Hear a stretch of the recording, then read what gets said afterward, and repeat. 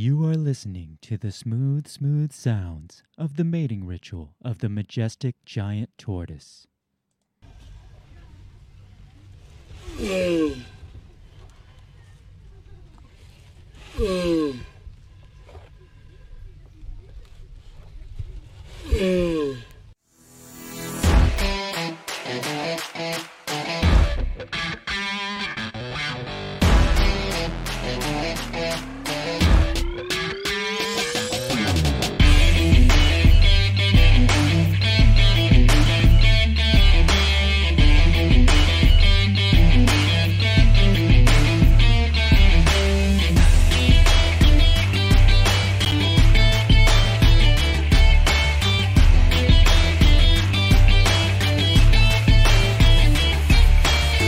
Live from the bell tower, taking a stand for your rights, your liberties, and all the bullshit in between.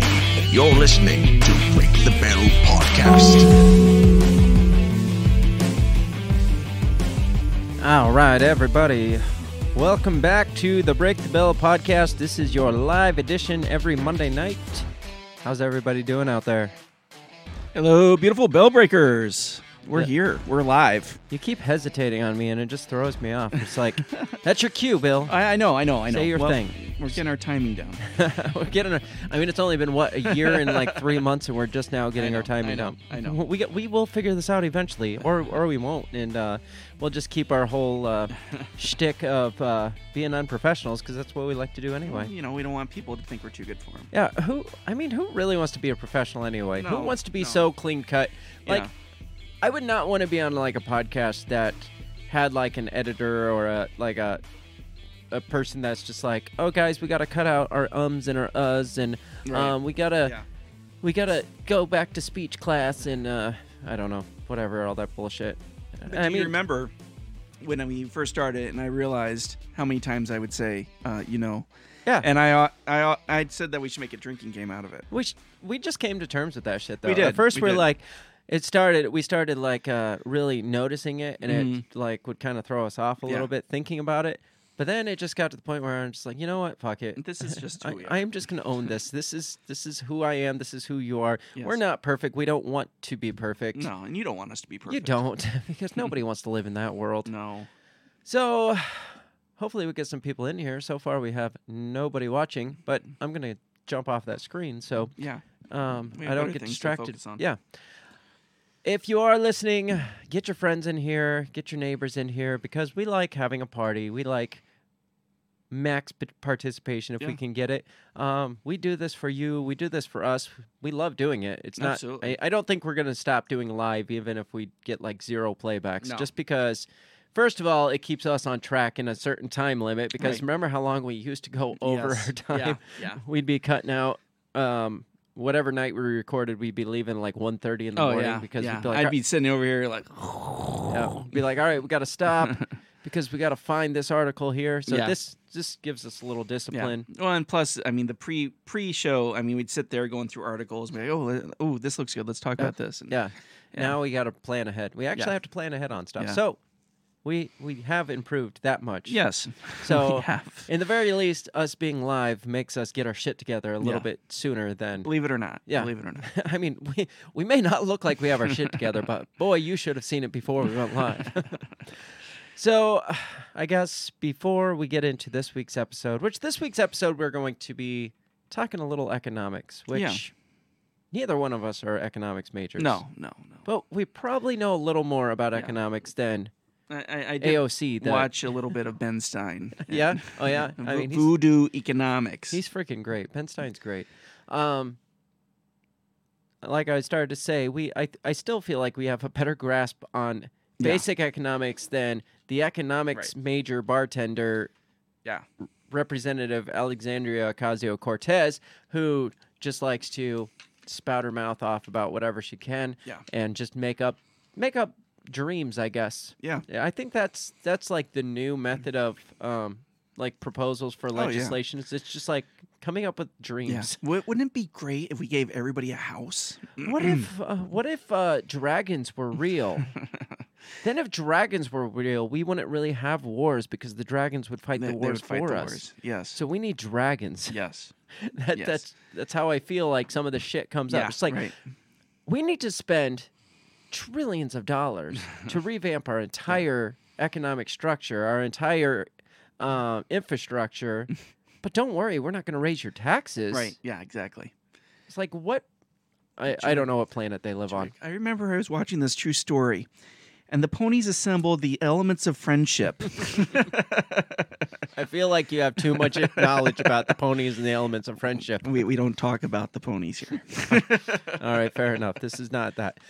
So we're gonna. That's my other podcast. Oh, good God! And I'm glad I'm not part of that one. So, all jokes aside, we are going to talk a little economics. We're not talking about AOC because I can't stand her. No, and that would be counterproductive. Well, we are talking about it. We're not talking about like the stock market. We're talking about the labor market. But I do think Joe Biden, unfortunately, has the same views as AOC. Well, it's not that he has those views. Is like his papers are written by people Right. that Yeah, exactly. that side with that. So I Yeah. don't think necessarily Biden does. Yeah. Because they'll be like, no, we're not going to be doing that shit. We're not going to be. I And mean- then all of a sudden he'll read off his paper and be like, we're going to build back better. We're going to. And it's just like play by play Yeah, through right, yeah. AOC's playbook. Right, and then be like friendship, elements of friendship. It's like, Damn it, AOC! I just told him. He's like, I'm going back to sleep. Sleepy Joe.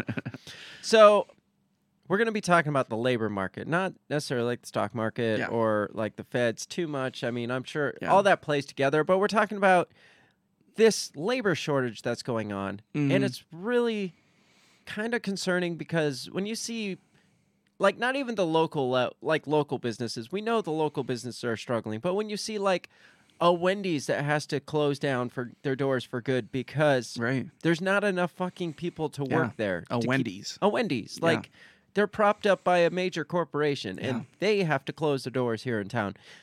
We have a problem. And it's not it's I don't know. People are pointing different directions. Like, well, we have so many unemployed people. We have so many fucking job openings. Why aren't they like meeting in the middle? Well, you got the people that are pointing at, oh, it's because they're not paying enough wages. Even Joe Biden said that, remember? And then we got people on the other side that's like, oh, it's those damn lazy people on the unemployment. So, Yeah. I guess we're just going to kind of try to reconcile between all of that Yeah. and see what the hell's There's a going lot on. of different theories and stuff going on out there, and Yeah. between and all of them, we'll figure out something here. we will, and it'll probably go off the rails in conspiracy theory land Yes. because that's just what I do. Absolutely. I see more than just, hey, this is a really nasty recovery from a really nasty pandemic. I see an agenda to push this economy in a different direction. So Absolutely. we're going to get into that stuff. Before we do, obviously, we got to mention our coffee fix of freedom because like they're a small business. They're affected by this Absolutely. stuff. They're affected by the markets. They believe in free markets and all that stuff. They believe in like free lots of things, They like do. free speech, free markets, not free schooling. No, but but they're kind of picky and choosy. right to on the free carry, stuff. you know, that kind freedom of of stuff. Yeah, freedom of the press. yeah, you know. freedom to worship, the good ones, the good ones. All the constitutional ones. Yes. And contrary to popular belief, freedom of money is not in the Constitution. No, Freedom of school, like college, is not in the Constitution. That stuff's not in the Constitution. I'm sorry. No matter Interesting. what Bernie Sanders tells you, it's not in the Constitution. huh? But all the constitutional rights, Run Your Mouth Coffee supports, specifically free speech, our right to get to run our mouths, Yes. hence the name Run Your Mouth Coffee.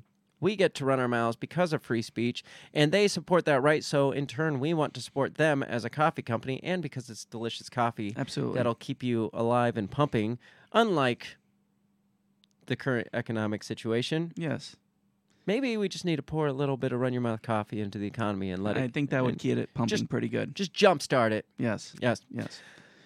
Oh, man, I always try to come up with some connection, but my brain's not working today, so Yeah, I unfortunately the ones I had on my mind weren't good ones, so I was go to rymcoffee.com, reinvigorate yourself just like the economy is attempting to reinvigorate. I don't know. Just go to rymcoffee.com. Drink it. Taste the freedom. Drink it, damn it.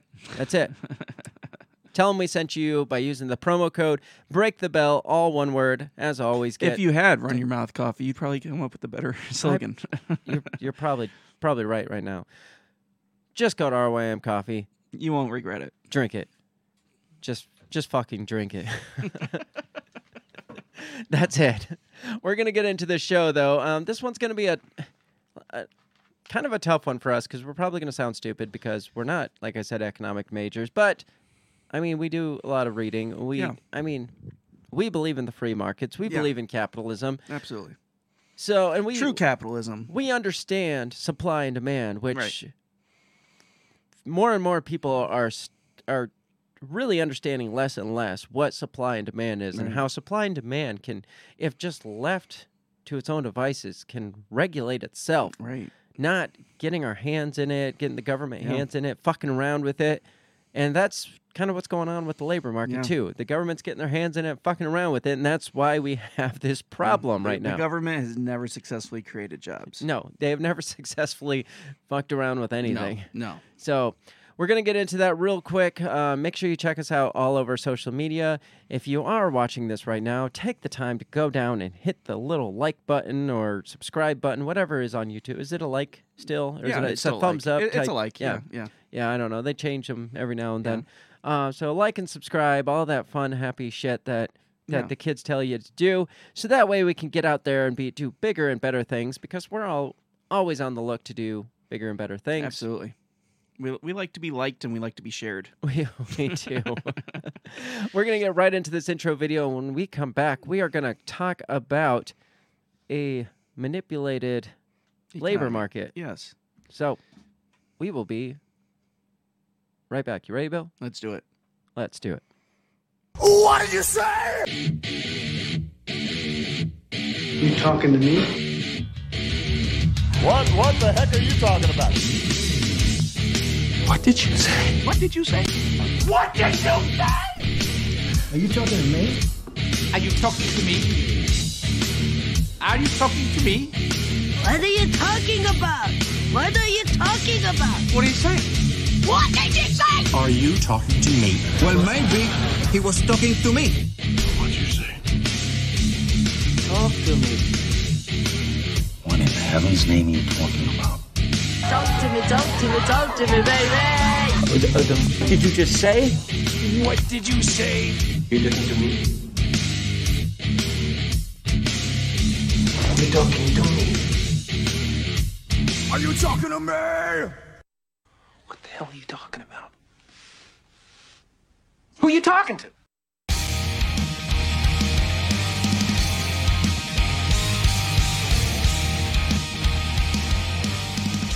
All right, and we're back. Did you see I wore a white shirt for you I did. today? Yes. I told you yesterday, the light really looks, it picks you up better because you don't have as good of lighting as I do over here. No, you kind of just threw me in a corner. I put you where you fit. This isn't a very big room. It's bigger than what we used to deal with. know. Remember the room we had? That was horrible. That was horrible. Yeah, we had to move the tables around to just get out of the room. So hot up there. Yes. Oh my gosh. So I told you yesterday, hey, white really shows up well on Yeah. our cameras and stuff. So Try- because sometimes you wear it black and it's like it absorbs all the light and you just look like a shadow over it. Like when they do silhouette people to Right. mask their identity. Yeah. It's just like, Bill, I got a light on you. How are you absorbing all of it? So we're gonna get right into this, and I mean, this might not seem like the glamorous conversation with everything else that's going on in the world with Afghanistan, which we've talked about now for 2 weeks, plus the weekend wrap up. So about 3 different weeks of Afghanistan. And we understand there is big stuff like that going on out there. I mean, what else is big going on? And COVID, we talk about at least a little bit every. There's something new with COVID every week. I promise you that this is the battle you should be paying attention to. Yes, that's what I was getting to. It's this might not seem glamorous, but Yeah. they don't. It's not glamorized because they don't want you paying attention. Exactly. Right. Because this is artificially altering an economy has really bad effects. Yeah. And we've talked about plenty, and I'm gonna probably get into this again in this episode, but we talked plenty about like the Great Reset agenda, Right. or the Build Back Better agenda. All that. Right. I mean, we've done multiple episodes on that. Shifting an economy there could be dire consequences, like pushing us towards a great agenda. Right. I mean, that might be the ultimate goal of what's going on here. I don't know. Yeah. Like, we don't know what the goal is or what the reason is for this. But judging from conversations we've had in the past about the Great Reset, about the Agenda 21, just things that we know that they want to push us to a green economy, and then looking at all the things that have been coming down the pipe, about the infrastructure bill, Bernie Sanders' budget deal that they've been, kind of making moves underneath the shadows here and there, so you don't see. They want you to be like, oh, well, people aren't. There's worker shortage because they don't pay enough, right? Yeah, That's the easy answer. That's what they want you to believe. And so when they're, first of all, glamorizing like all the war in Afghanistan, all this stuff, all this big stuff, and then they're just making up excuses for all this economic stuff that's going on right now, it just makes you wonder, what are they doing? Yeah. And I think we're just going to connect the dots with what's going on, because the dots are there for us to connect. So, and when you look at the history, the times the United States has done major shifts. You got Roosevelt during the Depression, you got Johnson during doing the what was the one he did? Was it the I don't remember.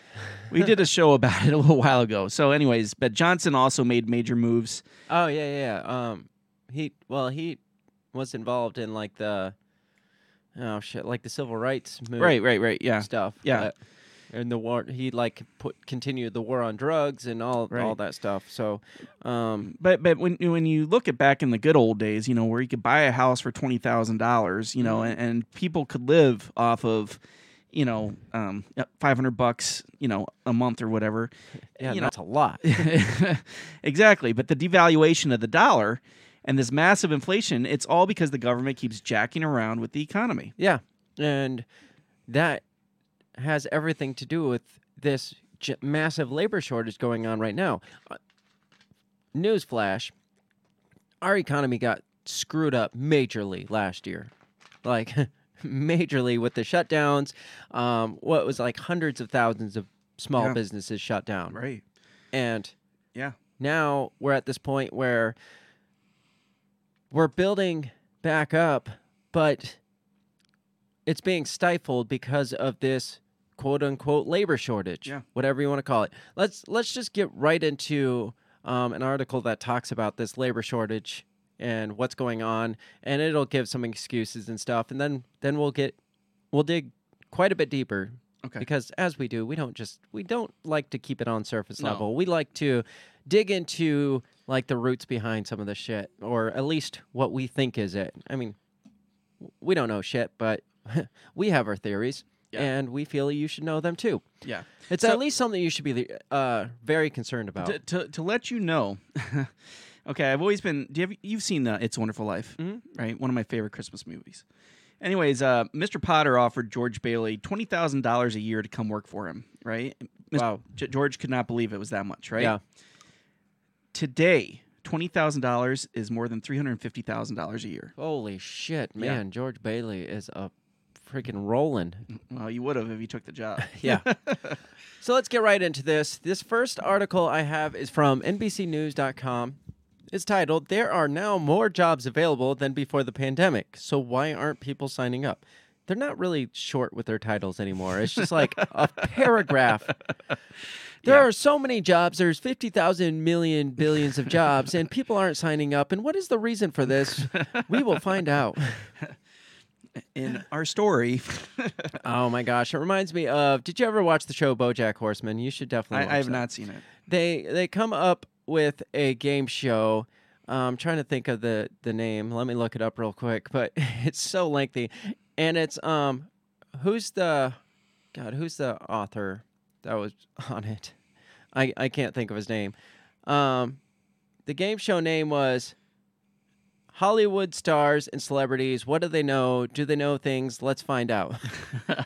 That's the name of the game show. And that's what these titles now remind me of. Yeah. Are these these headlines for articles and things. So we're going to get into this. Hollywood stars. Do they know things? No. There are more jobs available now. Why aren't people signing up? It says that, let me pull this up so people can see. The number of job vacancies. Oh, shit. God damn it. I am all over the place right now. My brain's not on right now. Let me get rid of that screen. You need some run-your-mouth coffee. I do.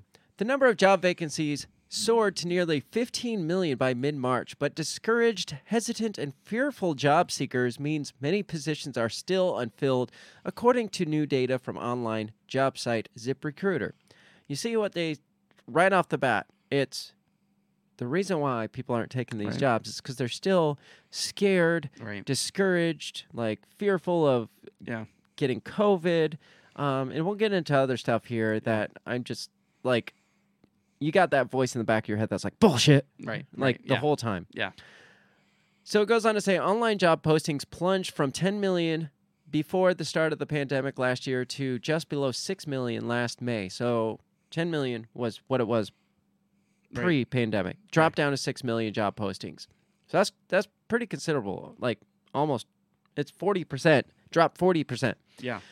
Now as vaccinations increase and companies are again able to make projections, they're staffing up to capture booming demand, with the number of open positions across all online listings soaring 5 million above pandemic start. So now it's not 10 million, now it's 15 million. So now there are 5 million more jobs available than pre-COVID. Right. But there's still people not working. Why, Bill? Because they're scared, right? Right. Of course. They're worried about contracting this disease. No, No, plus, wouldn't you be a little pissed if you were like called not a non-essential worker, and now all of a sudden they want you back? Oh, by the way, we need you back. Yeah. No, I didn't even think about that. That's a good point. Yeah. Then you got the people that were called essential workers all throughout this. And they got treated like garbage. Yeah. So it says that really is the vaccination job boom. So now we have a title for this: the vaccination job boom. That's ridiculous. Yeah, it's because it says employers are taking permanent steps now to plan for a permanent reopening because of the vaccinations. It's making them feel more safe to reopen. I don't think that has anything to do with it. No. I'm pretty sure any actual legitimate business owner was like, as soon as physically possible, I'm getting this back open. Absolutely. Because when it comes to a small business, you're closed today. That's detrimental to you. Right. A small business is like some of us that live paycheck to paycheck. Like, if we don't get paid at the end of this week, we won't survive.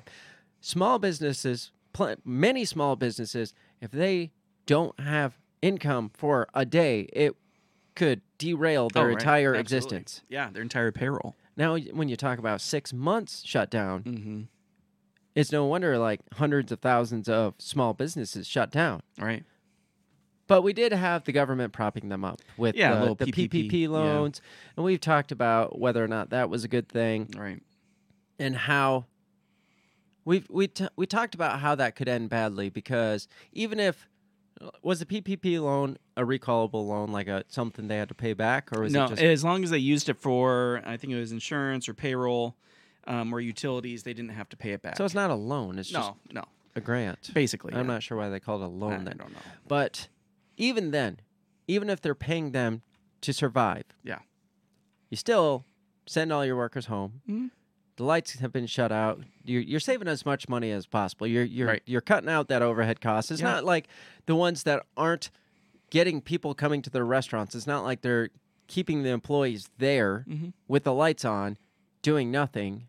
No, they send them all home, probably collecting unemployment themselves or keeping minimal staff there. Well, now we turn around and it's like, well, we don't got that government money anymore. How much more does it cost to kick it back, to like start it back off? Yeah. It's like, I think I gave the analogy a couple weeks ago. It's like people that when they leave their house, they turn their air conditioning off to save money, but then their house gets to be like 95 degrees, and then you come home and you click it back on. How much more money does it cost to drop it back from 95 down to 72 or whatever when you could have just sustained like 74 all day long? Right. No, I remember those battles. Yeah, right.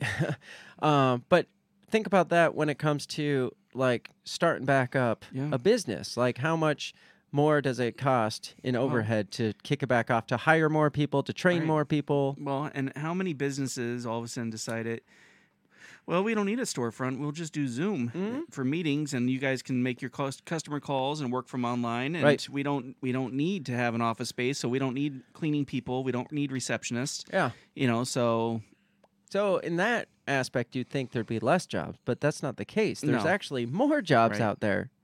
So why are people still not going back to work then? Well, if you were an office manager someplace, and suddenly nobody needs office managers, right? I mean, exactly. You're going to hold out for that position because that's what you do. Yeah, and it gets into stuff like that too, like the whole like skills gap. Right. Yeah. Says, but civilian labor force participation rate, the government's measures of those who are working or unemployed but actively seeking work remains dented, having only recovered about half. So we got 5 million more jobs job openings than pre-COVID, but the amount of people that got laid off, we've only recovered half of them. Yeah. Says workers say they were discouraged after blasting out resumes in January and February, but those who have already given up just before the latest hiring boom may not have got the message yet that their chances improved.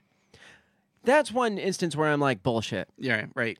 Because it's not a secret in this country that the job markets have opened back up. Right. There are signs literally everywhere. Yeah. You see local gas stations that are offering like $500 sign-on bonuses and $15 an hour just to get somebody in the fucking door. Right.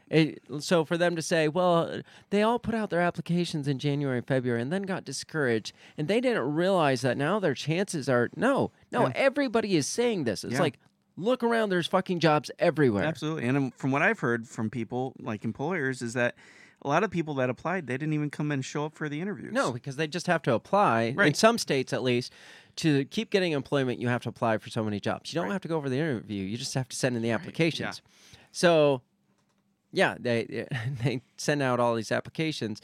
And I think I had heard of jobs that were like offering money just to come to the interview? Oh, wow. Without even like taking that kind of risk, like that kind of gamble on a person just to get somebody in the fucking door for an interview. Yeah. It's like, hey man, we'll give you $100 just to show up.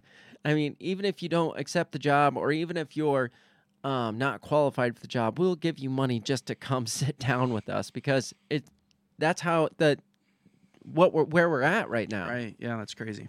Goes on to say, those who have already given up, I read that, says, when people lose their jobs, they often engage in a flurry of job search activity. They send off 20 applications, and then they sit back and wait to hear back from employers. Wait, who does that? I didn't do that. What'd you do? I took a month off and hung out in the pool. And then I, after about a good month of working on my tan, I decided it was time to go find a job, and I sent in a couple resumes. So you didn't send in a flurry of 20 applications? No. I had some time I was going to enjoy. Okay. Especially it was in the summertime, so Well, that's just what this says. Maybe these people are more desperate than you were. They must have been. Sending 20 applications, then sit back and wait to hear back from employers. So many people are most engaged in their job search early on, when it was most discouraging and their prospects were bleakest. However, the situation has vastly improved since the beginning of the year.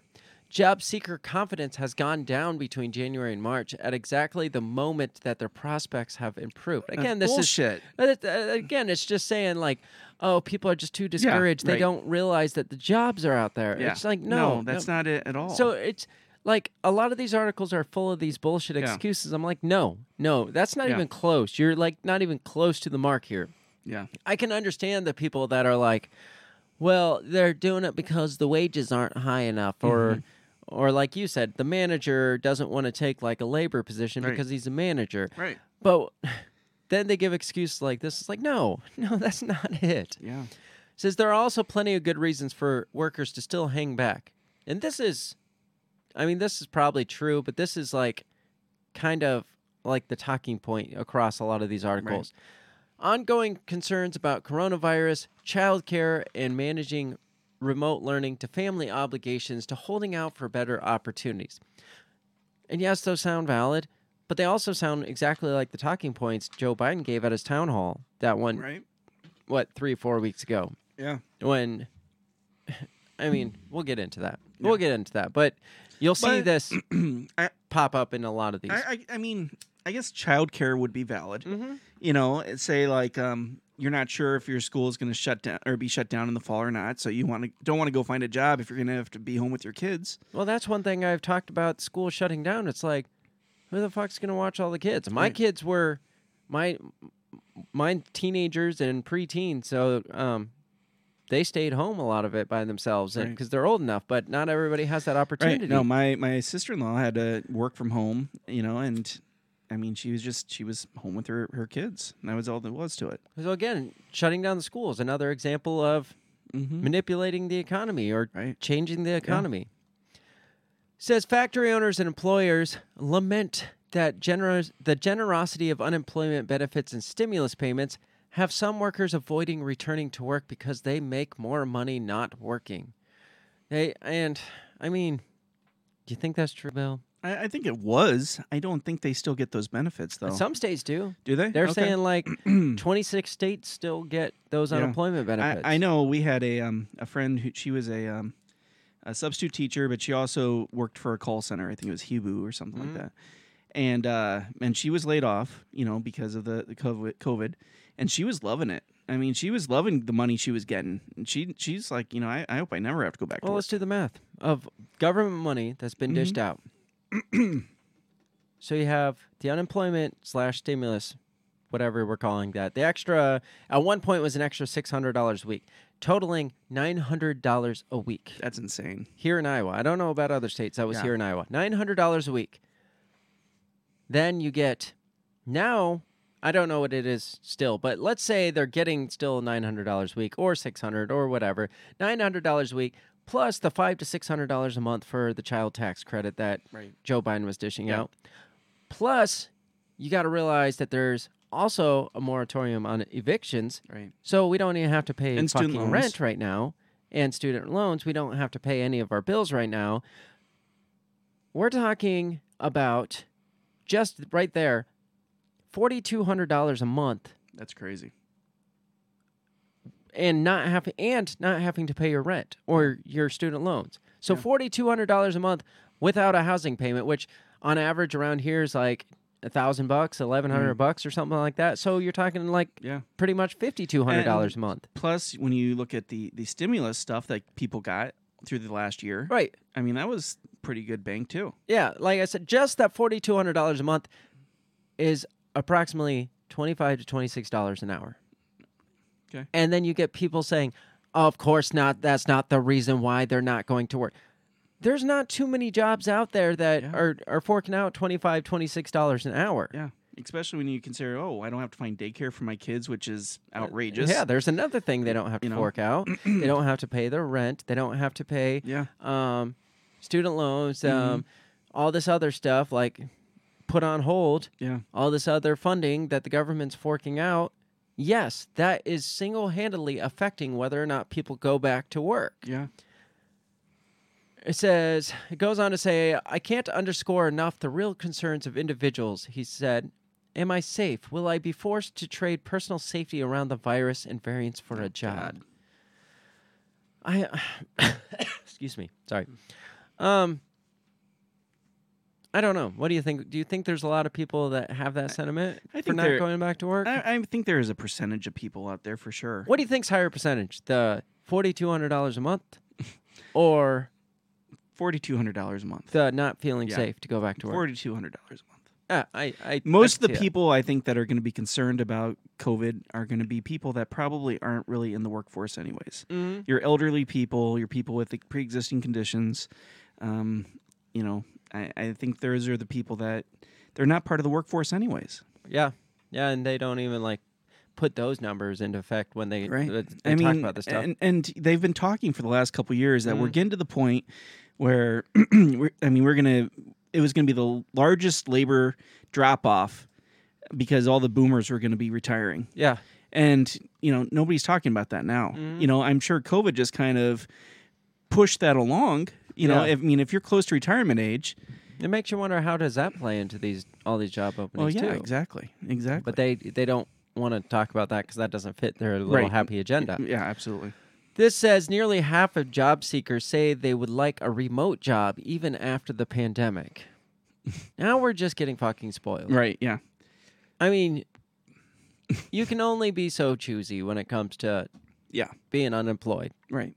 Like, sometimes, even in the circumstance, and I get that we're put in shitty situations with the whole pandemic, but even if, like, you are a manager that got let go because now everybody's moving back home, there's not the need for office managers or personnel managers and shit like that, and so what the case you made, they're not going to want to. Well, at some point, you gotta figure that shit out. Well, yeah, right. If the job's not there, you can't just hold out for another management job for indefinitely and expect the government. You step into a role that possibly pays a little less until you can get yourself back to that level where you want to be. Yeah, exactly. You shouldn't depend on, I'm holding out for an office management job, so I feel like the government should pay for me to survive because I'm holding out for this job. So have we? Is that it? I mean, just spoiled. I mean, like, well, I deserve to have this job, so I'm going to hold out till something opens. I think that's the mindset that is being shoved down our throats right now, because, like I said, you had the Joe Biden's town hall, and did you watch much of that? I know I did that episode. Yeah, I myself. I watched it on your episode. So at one point there was that restaurant owner that asked about, like, he was trying to, like, having a hard time filling these positions. The same stuff we're talking about, and this has been over a month ago. Same shit we're talking about, how he's having a hard time filling these positions, blah, blah, blah. And, I mean, fucking Joe had, like, no real solution for him. It's just like, man, we're basically training up, like, we're paying for people to get, like, we're proposing, like, these job training and job skills training and stuff like that so people can go on and get better jobs. People aren't wanting those jobs anymore. It's basically like, man, fuck you. Right. There was no solution from the president to that restaurant owner, and that was one of the things, like, and he just, like, moved on. He's just like, well, you got to realize people are wanting to go to jobs that pay more, so you're going to have to pay more. And it looked like he's about to say, yeah, we're doing that. He starts to, like, nod his head, and then Joe just cuts him off, and he's like, and people just don't want those jobs anymore. and that's just the mindset that we're being put in, is that those jobs aren't good enough. I mean, we've all worked in unskilled labor jobs, and then you build skills and you work up to other jobs. You move on. It's not something you live off of because it's a stepping stone to the next job. And that's, I mean, that goes into some of my theories too, with the stuff like Biden's plans for, like, paying for all these other skills and stuff, which, I mean, some of the things I say are probably going to maybe irritate some people, but even just saying, it shit sucks. If you're unskilled, you got to have an unskilled job. Right. I mean, that's going to piss a lot of people off. But that's just the fact of the matter. And there's typically those people that get those jobs are people in high school, right out of high school, that are just trying to make ends meet, and that's where they learn those skills. So, are you having high schoolers? Are you having, not want to work those jobs now? I mean, they'll probably be trained up that they're too good for those jobs and all that. I mean, or their parents like, oh, you shouldn't be in that job, right? So, had the CNN article too that kind of talks about some of this stuff too. Just briefly, I want to hit on some of this stuff before we move on. It says the pandemic jobless benefit expires soon. Don't expect employment to suddenly soar. And this is CNN, so this is going to lean more on the opposite of what we're thinking in regards to all of this. So this says at least 7.5 million people are projected to lose their pandemic unemployment compensation in 26 states that are still paying the benefits. So you said you didn't think they still were. 26 are, but they're about to. They're all about to drop that. Okay. God, stop coughing in the microphone. Sorry. That's all right. So, like I said, 7.5 million are projected to lose those unemployment compensations and benefits and all that stuff. The flood of potential new hires comes at a time when job openings are at a record high, and businesses are boosting wages, offering bonuses, and providing other incentives to lure workers. They say it to lure workers like it's a bad thing. No, it's to convince. Like, it's funny that they almost present that like it's a bad thing, but these are the things that they're fucking telling them to do a year ago. It's like, well, you need better incentives, and you need to increase. And now they're like, well, they're only doing that to lure in work. Duh. Yes. Duh. Yes, you're absolutely right. Yeah. That is the only reason. Yeah. So far, however, employment hasn't grown substantially faster in the states that terminated benefits early, studies and government data have found. So they're saying that even the 24 states that have already dropped the benefits, they're still having problems with filling. Right. They're still having problems with people going back to work. So they're saying it's not the unemployment benefits necessarily, because they're still having issues filling those spots. It says the enhanced jobless payments aren't the only reason why Americans may be reluctant to return to work, experts say. Other factors include continued health concerns, trouble finding childcare, and increased interest in switching careers. There's that talking point again, which, again, those are valid concerns. Right. But when those benefits go away, right, you're still going to have to freaking go do something. You got to take care of your family. Yeah. I mean, do whatever you can, whether you like the career you're in or not. Right. And then do what you can while in that career to find a new career. Right. I mean, people have done that forever. Absolutely. Right. Absolutely. I mean, we've done it. We've gone to school both gone to college while Yeah. working full time and gone to college full time. Yeah. The country got an early look at the effect of seizing the generous lifeline after roughly 24 states opted to stop at least one of the federal unemployment benefit programs in June and July. The governors, all Republican but one, so obviously we got to play politics with this too. It's got to be. All Republicans but one, you know the voice of a CNN, argued that the move would help alleviate the worker shortage that the businesses in their states were facing. So all these Republican governors argued that this would alleviate that shortage. Right. But they're saying, it didn't really help. Right. So that tells me there's more at play here, too. Right. Yeah. That's what they were hoping for, but it didn't happen, said Peter Ganong, an assistant public policy professor at the University of Chicago who has studied unemployment benefits throughout the pandemic. Wow, what a career, studying pandemic unemployment What's he benefits. do when there's no pandemic? I don't know, probably, he's a liberal arts major. Yeah, right. Cutting off the benefits had minimal, if any, impact on pushing people back to work, experts say, but it did force the jobless to cut back their spending, which likely hurt local economies. See what they're doing here? Mm-hmm. They're now threatening the local economies if we cut off these benefits. Right. Yeah. So they're using kind of this method to scare you about an economic crash, to continue the need for that milking the teat of the government. Right. And we said this from the beginning. Once you start milking from the teat of the government, it's really hard to get off. To get off of it, Yeah. especially when they're trying to scare you back on it. It's like, cutting off these benefits didn't actually send people back to jobs. Yeah. But it did hurt the local economy because Yeah. people stopped spending as much. Well, they're spending money they didn't have in the fucking first place. Right, exactly. So that's coming back around. That's artificially manipulating the economy by giving this money in the first place that they're spending and pumping to the economy. And you can say whether you support or don't support the stimulus bills, but all that does is manipulate the economy. Well, and we talked about how most of that money ended up going up to the big tech people anyways. Would go to Amazon, would go to Zoom. I mean, it was just like, what those billionaires just made. Walmart. Yeah, Walmart. I mean, they made bank during that whole time. Yeah, they increased like trillions of dollars. Yeah. So scroll down. It says more than 2 million people laid off laid off Americans stopped receiving unemployment benefits, and another 1 million people saw their weekly payments shrink by $300 in the states that ended programs in June. But only 1 in 8 workers who lost benefits found a job by August 6. So what do you think about that?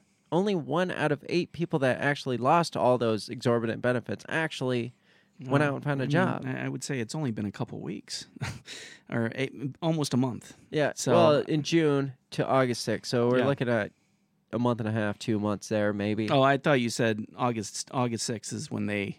No, it says the states ended the programs in June. Oh, gotcha. And then by August 6th, only 1 in 8 had found jobs. Okay. Well, it's summertime. Well, like you said, how many of them are just like, I've really enjoyed not being at work, and it's summer, and I still got the $500 a month coming in for... And the kids are home until September, so, let's live it up. Let's go to the beach. Let's go fishing, go camping, and I'll look for a job when the kids start back in September. Of them, some of them might have 4 or 5 kids. They could be raking in $1,000, $1,500 a month. Absolutely, right? I don't fucking know. Like, honey, we need some more kids. We still got free money coming in. Exactly. So it goes on to say, still there are lots of anecdotal reports that people are opting to stay home rather than take jobs. Multiple employers have said they are having a difficult time filling jobs, even if they offer better pay, signing bonuses, and other incentives. Yes, that's exactly what's happening because we see it all over the place. Yeah. I mean, the job or the wages have gone up on, like, fuck boosting minimum wage. It's happening as we speak. Yeah, which maybe is part of the goal. Well, I mean, and we'll get into like the whole market aspect of it, but that's how the market works. Like, if there's more jobs than there is people, and you have to fill in those jobs, then supply and demand says you increase wages to incentivize people to come. Competitive so that you get the best people. Yes. So, I mean, that's not necessarily a bad thing. But again, on the other hand, maybe they were using it to manipulate the minimum wage up, or which, again, that's not... If the wages go up through free market movement, I'm all for it. Absolutely. I'm not for the government saying, hey, you guys have to pay this much, you guys have to pay this much, and you guys shouldn't go work there because they don't pay enough. Right. I mean, there's a lot of just like mental manipulation going on there. Yeah. About 16% of people not actively seeking work said the amount of money they are receiving from unemployment benefits and government programs makes it not worth looking for work. So that's only 16% of the people. It says ending the enhanced benefits will be an inducement for some people who have been reluctant to return to the workforce to return. However, other factors are also contributing. It talks about the child care and other family needs and other available jobs. And then it says, a lack of availability in sectors that are still suffering were each reasons why unemployed Americans were not looking for work. So a lack of available jobs in the sectors that those people are looking for. It's difficult to... That's worded weird. Yeah. But basically what it's saying is like the jobs that are available are not the jobs that people are looking for, or it's that whole skills gap thing. Right. Like they talked about this a lot post 2008. Like there's a lot of tech jobs that are open, or a lot of management jobs that are open, but you have a lot of these unskilled people that are laid off. Well, they're not going to fit in those positions, or you're not going to get a laid off welder that's going to go run a data farm or something like that. Which is why they're talking about the job training. But these job openings are restaurants and gas stations. There's no skill. It's skillless jobs. Yeah. But people don't want the skillless jobs, is what you're saying. And they're being told not to want these jobs. Yeah. And I'm not saying skillless jobs like it's a bad thing. I'm just saying these are the jobs that don't require college. They don't require on-the-job, like certain training or like technical training and stuff like that. So only if there was like a large like population stashed someplace that could fill those unskilled labor positions. Where would that be, Bill? I don't know. Maybe someplace in the South region. So you've come to me with this this opinion, this idea that you think the agenda is to just open up all these jobs for illegal immigrants to flow into the economy. Yeah, I think that they want to give free reign on the border and let everybody in. Mm-hmm. I mean, that's a possibility. It is. I think there's already plenty of those jobs for those illegal immigrants. You and I know that, but somebody sitting in a White House over on Capitol Hill probably does not realize that. I mean, yeah, if that's the agenda, just to open the doors wide open. Yeah. Hey, we need jobs for them, right? I think it's deeper than that. Yeah. I think. No, I know. I disagree. Okay. But I'll tell you why in a little bit, because I think there's an agenda here that doesn't include filling in these jobs. Does not include filling immigrants. That doesn't include filling these. Just includes leaving these unskilled jobs just wide open. Gotcha. Because I think that would force a shift in the economy. Like if you keep filling those jobs, then the economy is just going to keep running the same. Whether they're illegal immigrants or unskilled freaking white people, I don't know. Right. It's still going to run the same. But if you leave that massive hole there, you're going to force an economic shift. No, I agree. You're going to manipulate the system. So it's like, well, we can't do this way anymore, so we have to shift and do it this way. Yeah. Yes, I can understand that thinking. Yeah. But I also think it's more, hey, we want to completely restructure the way the economy is. Yeah. So this last paragraph here says, while the early termination of benefits may not have had much influence on job growth, it likely had a bigger impact on spending. This was where they make us feel guilty about the economy. The jobless cut their spending by $145 a week, or 20%, after their payments were terminated early. Well, yeah, if you're not getting a bunch of free money, you're going to cut your spending. Right. Again. That makes sense. That has big implications for local economies, make you feel bad, which were propped up. What is this freaking thing popped up here? Which were propped up by the pandemic compensation. That's the key word there, which was propped up. Yeah. That's something that shouldn't exist. Like propping up, it shouldn't exist. Yeah. By the pandemic compensation and other relief measures Congress enacted, the states that ended the programs early gave up $4 billion in federal benefits as early as August, which prompted spending to fall by $2 billion. So they gave up some of those federal benefits. They're like, hey, we don't want this anymore because we want people to come back to work. That's money that would have been flowing to local businesses who may turn around and hire workers. So, explain that to me. We keep pumping this free money to people so they don't work, so there's all these job openings, but those people would have been spending money at local businesses, which would in turn turn those businesses around to hire more workers. It's like they can't even fucking fill in the positions they have. Why would that extra money cause them to hire more workers? That doesn't even add up. It doesn't make sense. Yeah, no, it doesn't. They're just using it to guilt you into, do you want to hurt the local economy? It's like, bitch, you hurt the local economy for 6 months last year when you shut it down. Exactly, yeah. You didn't have a problem with it then. Right. And then you pumped money into the system for us to spend it all, like you were saying, on Amazons and Walmarts and all these online stores, which completely obliterated the local economy. Yeah. And now you're like, well, if we stop those payments, you people will hurt the local economy. You don't want to hurt the local economy, do you? Right. It's like fuck off. Yeah. It just pisses me off when they double speak like that, try to turn it around on you. Yeah. It's like the ex-girlfriend that cheats on you, and it's just like, well, if you had spent more time with me, there's just like freaking gnat in here. So, I don't know. What do you think so far, Bill? Where are you sitting right now? Oh, I'm I think they're definitely on the same page as Biden trying to push the whole town hall talking points. Yeah. A couple of the other articles I looked at said the same exact thing. Mm-hmm. We need increased job training. We're trying to build up skill levels, to kind of maintain that skills gap that's out there. Right. People are scared, so it's hitting the same talking points. Yeah.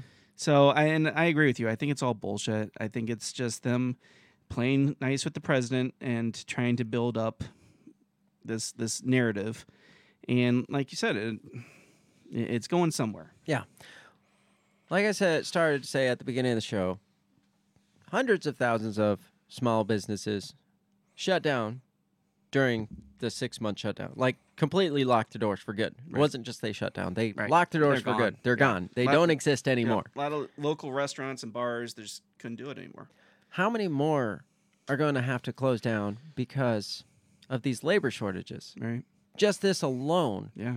I mean, so many restaurants you go to now still don't have their kitchens open because they only have 2 or 3 workers manning the... Yeah. I mean, when I was in Vegas, one of the restaurants, they only were operating at half capacity because they didn't have the workers to work through the whole thing. Yeah, I mean, in Vegas. It's not even the COVID scare anymore. It's we just don't have the workers for this. Or like buffets are shut down, which pisses me off. I know. That's rough. I like buffets. Certain buffets, not all. Yeah, I don't like freaking Denny's. Denny's has a buffet? No, they don't. What is that one? Like Golden Corral. I'm not a Golden Corral fan. No. But a good breakfast buffet. Yeah, right. When I show up on a Sunday morning, I'm like, I'm really wanting this Sunday breakfast buffet, and they're like, oh, sorry, we don't have breakfast buffet because of. I'm so sick of the reason. Hey, we're not doing this because of COVID. Yes. It's like, we're still doing this. Yes. And a lot of it's more because of. Yeah, the labor shortage remember we right went now. to the Chinese restaurant. It was like the last week they were open. And we all just wanted the frickin' buffet because they were famous for the buffet. And we get there and like, oh, I'm sorry, we're not doing the buffet. It's closed because of COVID. It's but you're only open a week. You can close down and say you didn't know anything about it. You can make this, I mean, what's the worst that's going to happen? They're going to shut you down? Right, exactly. You're already shutting down. So, again, we had Biden at the town hall meeting that basically told small businesses that are hurting for labor to basically fuck off because everybody's shifting, Yeah. And they don't care about small business. No, they don't at all. And you see, when you see a lot of these people well, you got McDonald's and paying $8 an hour and they can afford to blah, blah, blah. And you got Amazon is a trillion gazillionaire and he can afford to, but they never point out the examples of small businesses because it's always well, all they just want to do is fuck over their employees. I think they can afford to give them a little more. It's 90% of the time a small business isn't even the owner's not even taking a paycheck. I was gonna say the owner is not getting paid so he can pay his employees. So they're living paycheck to paycheck. Yeah. So they don't take into account the small businesses because they don't fucking care about the small businesses, like you said. They don't care because I think there is an intentional merge away from small businesses. And when we talk about the Great Reset, it was doing away with private property. Mm-hmm. I think a lot of that is doing away with private businesses. So if you can systemically kill off the small businesses, if you look at they talk about the WEF we've talked about, the World Economic Forum that's responsible for the Great Reset. It's his brainchild is the Great Reset. They talk about, what was it, equitable capitalism, something like that. Right. They talk about partnerships. And it's not just heads of corporations. They talk about partnership, all these strategic partnerships and stuff. Right. If you actually look at a list of the partners of the World Economic Forum, and this is kind of digressing a little bit. I just kind of went down a rabbit trail today, and I wasn't even sure if I was going to get there. But when we're talking about, the move away from privately owned businesses and stuff, a lot of these major corporations, I think, are safe. And that's why they're getting in the pocketbooks of the governments and the pocketbooks of the World Economic Forums and stuff like that. Because you look through the list of corporations in partnership, and it's just thousands. And you got Walmart and Coca-Cola and Pepsi, and Facebook's on that list, and Google's obviously on that list, and all these huge billionaire corporations that are coming together and putting their minds together to say, you know what, we need to be a more equitable capitalistic society. It's dude, collectively, you all make more than a billion times more than the rest of everybody in the world. Collectively, all your partners there. It's you all can make a difference on your fucking own. You shouldn't have to tell us what to do and how to live our lives to make a difference. when you got all these billionaires on. No, you're just wanting the billionaires to basically run the world. Yeah, and absolutely. seize all the property and seize all the assets and all the food and all. And that's just where this is going. Do away with the small businesses. Dole out the resources because they're in charge of it. Yep. So I'm sorry, you've had your fill of oatmeal today. Yeah, but then you got all these billionaires at the top. It's it's eating like roast. Animal Farm. We talk about the book Animal Farm. Yeah.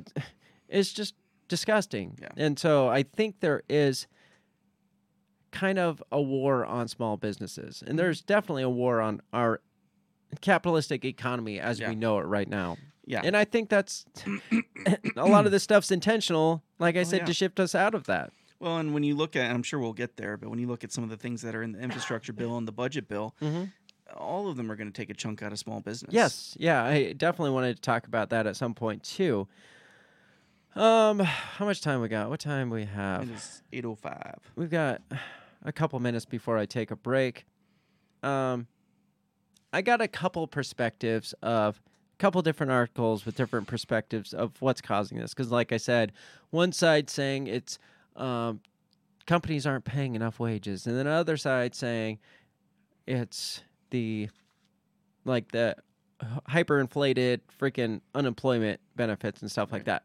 So I want to kind of get a little bit from both sides of that. Sure. This first article here is titled, hang on, let me scroll to the top. The U.S. labor shortage is just a wage shortage. Does that make you I hate this shit already? Yes. Say no more. I'm not going to read a ton of this because a lot of it is just repetitive of the stuff that we've already been talking about. But there are some key points here to point out that you can see the direction they're going with this, and it pisses me off. It says the U.S. is coming back from the pandemic recession, and all eyes are on the job market. Some business owners, and in particular restaurateurs, are complaining vociferously. Why can't they just use real words? Vociferously. These restaurateurs are complaining vociferously about the difficulty they're having finding workers.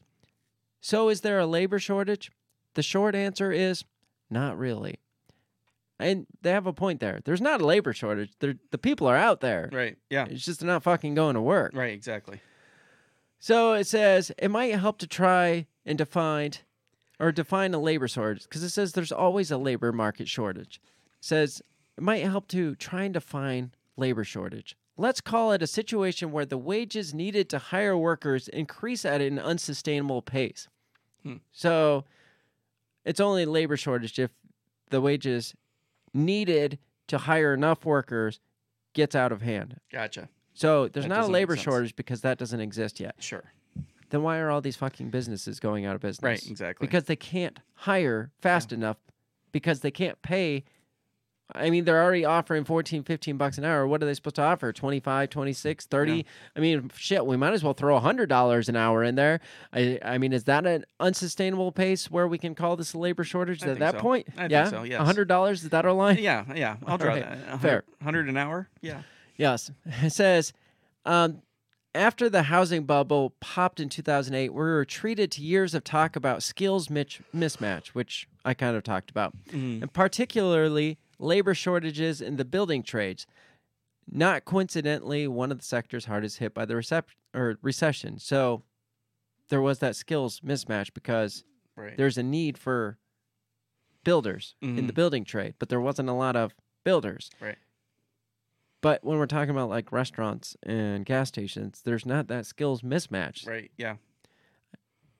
So, I mean, it talks about those things. It says there are a lot of, what about restaurant workers? There are a lot of viral stories of unhappy employers trying to reopen, or pictures of handwritten signs saying nobody wants to work. Restaurants are often at the center of these tales, not true stories, these tales, and not coincidentally, leisure and hospitality workers are the lowest paid of any sector in the U.S. Again, they're offering more money, though, which is what you wanted. Right. So, goes on to talk about some of the numbers and how, yes, things have kind of went up, but no, they really haven't kind of went up. But I think these articles are written by people that have all they do, they're just like paper pushers. Oh, I'm They're sure. paper pushing economists. Yeah. That they don't actually go out and see the signs in the windows. They're like these tales of restaurant people like begging people to come work for them and offering exorbitant pays when in reality they're only the average is only X amount more. And it's just like, no, that's bullshit because we're actually here and we actually see the signs in the fucking windows. Absolutely. So it goes on to talk about the unemployment insurance that people are taking advantage of. It says one smart idea that deserves more attention is converting the remaining extra unemployment insurance into a one-time bonus for any unemployed person who gets a job, eliminating the conflict of interest without losing the benefit of increasing demand in the economy while joblessness remains high. So what they're saying is like, hey, if this is going to remain, let's say they're cutting off the unemployment in January. So if you want those people to get a job, maybe just lump up that 4 months of unemployment and give it to them as a bonus to go get a job. Yeah, it doesn't make sense. I mean, like you said, it's paper pushers. I see how, yes, people would like that, but what about the rest of us that have fucking worked the entire pandemic? Yeah. Where's our fucking bonus? Right. Where's our pay increase, you know? Yeah, right. It's like nobody's paying us a bonus to stay at our job. Yeah, yeah. And, I mean, we were there when we should have been shut down. Yeah. I mean, give me a year and a half worth or a year's worth of this freaking $900 a month. Yeah. For the last 12 months, lump together in a bonus just to keep me at my fucking job. That's what you should be doing. Right. It's like, yeah. It's like we're paying the. I'm getting frustrated. I'm getting pissed off, Bill. No, it's understandable. It's when they're like, it's not. All these people are just saying it's because these people are lazy and blah blah blah. It's they're opportunists, is what it is. Absolutely. And yes, if you're pushing more and more money and offering more and more money, I'd fucking take it too. Absolutely. But again, nobody's offering us money to stay at our job. We just did it because we fucking wanted our job. Oh, and you know what we got for staying during the whole shutdown? Nothing. You got a quarter. I don't think I got anything. I got a quarter raise in that whole entire time. And that was just a cost of living raise. That wasn't like not even cost of living. No, I know, but that's what it's considered. Oh, right. That wasn't like, hey, you guys are like hazard pay. Here, have an extra quarter. Right, no, we didn't get anything for that. No. Says it's easy to forget if you're vaccinated and fancy free, but half of Americans are still unvaccinated. Many states and counties are still not fully reopened, notably California. That's because California is fucking useless. The largest economy in the U.S., use of transit and visits to restaurants and hotels have still not recovered to pre-pandemic levels. Yeah, because they keep shutting down. I know. They keep fucking shutting down. What are they on, like the third lockdown? Well, in California and New York City, they thrive on tourism. Right. But nobody wants to go to those places if you got to be quarantined for 2 weeks before you can do anything. Oh, and if you get there, you're not going to be able to go to any of the restaurants. None of that shit. Yeah. So it says the folks the restaurant industry is looking to hire have their own concerns, which are legitimate as those of employers, which are as legitimate as those concerns of the employers. Food service is, as mentioned, a low-paying and a notoriously rife with toxic workplace and tough hours. One thing we're seeing is pressure for a long overdue increase in benefits and better treatment for workers, while others who can are leaving the industry entirely. But we're seeing that, though. We're seeing that increase. And I don't have a problem if what this does is pressure them for better treatment and better hours and shit like that. I don't have a problem with that. But I've known many food service workers that have just talked about how they wish they had some kind of union they could join. So somebody that would fight for benefits for them. Yeah. And basically that's what's happening right now. Is the government has pretty much formed a union for those people. Right. So this guy, this restaurant owner, I'm going to call him a restaurant owner because I hate that French word. I hate the French. I lost 4 really good employees to other businesses that weren't affected by shutdowns. I lost a 20-year cook that wasn't going to tolerate getting laid off anymore. Why would he? He started painting, and I paid him very well. So it had nothing to do with the pay. Right. It had everything to do with the fact that shit kept shutting down and he kept getting laid off. He's like, fuck this, I'm going to go paint because apparently that's essential work. Right. So it says the labor market is this This is the key here. Okay. This is, if you get nothing out of anything we're saying, this is the key. The labor market is a market.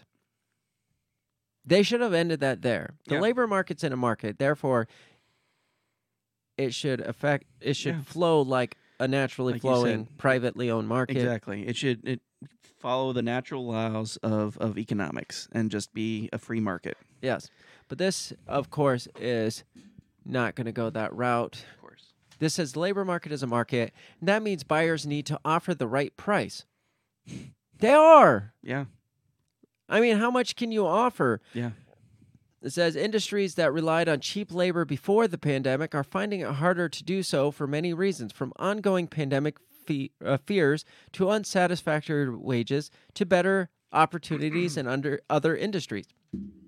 All those things there are fine. Unsatisfactory workers, if people don't like how much they're making, you go find another job. Right. If you want a better opportunity, you go find a better job. That's how the labor market works. It regulates itself. If there's not enough people working in your sector, then obviously you bump up wages and you bring in more, you make it more like something that people want. Like, right. You make like it. You said, supply and demand. You're having I know. It's like throat a frog issues in my over there. throat. Yes, it's supply and demand. But here's the problem. The labor market is a market. Right. And like every other market, when the government puts their fucking hands in it, it changes everything. Mm-hmm. So when you got the government pumping money into a section of that being like the unemployment benefits to prop it up, it's going to affect the supply and demand. It's not gonna operate Right. in a healthy way. Yeah. The way it's naturally supposed to operate. Yeah. Because now when the work supply was down, but the demand was up, you naturally raise wages. People like those wages. They come up and they work there. Supply and demand. You meet in the middle. That's like the whole supply and demand cross thing. Yeah. But when supply is down, demand is up, and the government is pouring money into this over here, like subsidizing the supply, Yeah. then that's fucking up the numbers. Right. It's kind of like with the food industry. Yeah. The government subsidizes the food industry all the time, every year. Like farmers, they subsidize every year. Farmers have to destroy crops. Whether you agree with that or not. The government goes and buys up a shit ton of crops Yeah. to keep the numbers at to regulate the prices and stuff. Yeah. So there's not this natural supply and demand Right. because of subsidizing the crops. We're subsidizing employees. It's kind of like subsidizing the crops. We're subsidizing the supply or the employees because we're just pumping a bunch of money there instead of letting it regulate itself, letting the numbers go up, the wages go up the way they naturally should. Right. And the people being like, yeah, 25 or 15, 16 bucks an hour. Yeah, that's not a bad idea. But when we're seeing like, what did I say? Like on average, it was like 25, 26 bucks an hour with basic benefits. It's like, no, they're not going to fucking meet in that middle at all. Who can do that? What small business can do that? And what big corporation would? How many, here in Iowa, how many like skilled labor jobs pay $26+ an hour? I don't know. I mean, many. not a ton. Yeah. I mean, that's low. And I mean, you can, if you're in other parts of the country, you're like, wow, that's fucking ridiculous. Right, yeah. I mean, it's Iowa. It costs cheap here. Everything's cheap here. So. And here how it affects like our work is because they don't have enough people to work in the factories. Production is way down on stuff we need. Mm-hmm. So we can't get stuff. Yeah. Supply lines are way down because they don't have people to deliver. Well, and so it's like, it. It's not even like the government's not just manipulating the labor supply. They're also, with all these shutdowns, it's affected the actual supply, like the stuff, the raw goods supply, the transportation. It's affected. I mean, there's manipulation across the board. We're just hitting like a small sector of the economy. I mean, everything is tied together with the economy. Yeah. So, I mean, you drop one part of it, I mean, the whole thing suffers. Right.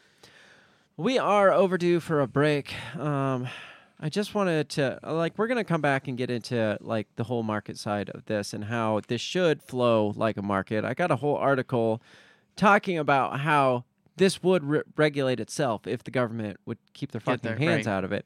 And then I have another article which kind of ties me into what I think the agenda here is. Okay. Like what they're pushing us towards. So we're going to get into a break real quick, and when we come back, we're just going to keep talking about this manipulated labor market, I guess. Okay. Ready to get in a break, Bill? Let's do it. Let's do it. Let me find my buttons, as usual. Here we go. We'll be right back in probably 5-10 minutes.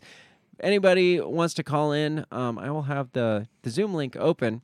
I will post that in the YouTube comments. So leave a comment or click on that Zoom link and jump in. If you know more about economics than we do and you think we're way off base, let us know, because if you got firsthand like experience and seen some of this stuff, let us know. Yep.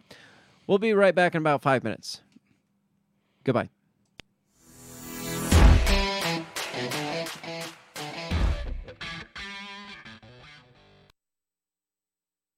Have you ever thought that maybe voting, maybe all this politics constantly surrounding you is not the way to achieve freedom in your life? Hi, I'm Remso W. Martinez, and I ask myself the same question. That's why I'm on a journey to find true freedom in my lifetime.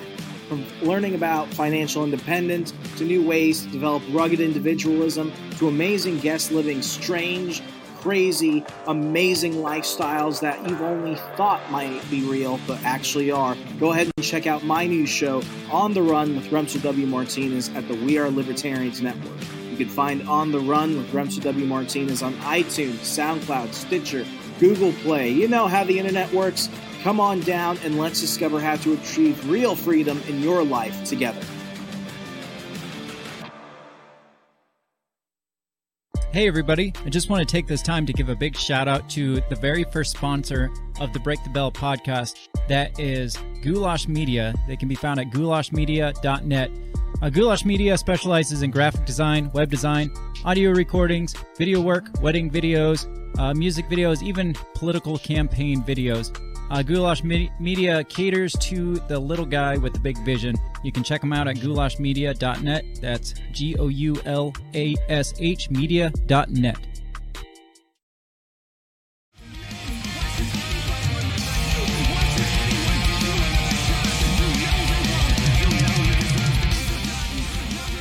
All right, and with that, we are back.